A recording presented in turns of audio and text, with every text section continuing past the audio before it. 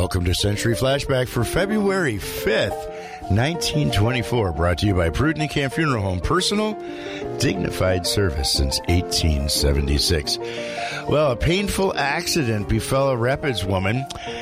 Clara Wisterman sustained a bad cut by an axe falling from the table onto her foot, nearly severing the small toe. Although improved, she is still unable to wear a shoe. Wallace S. Droman took supper with Mr. and Mrs. Carvel Wednesday night prior to a meeting at the hall.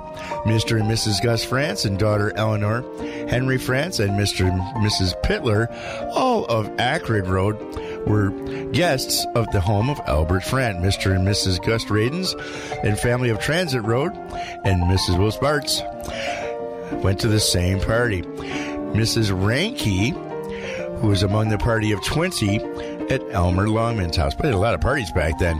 Hey, Century Flashback was brought to you by Pruden and Camp Funeral Home. Personal dignified service since 1876.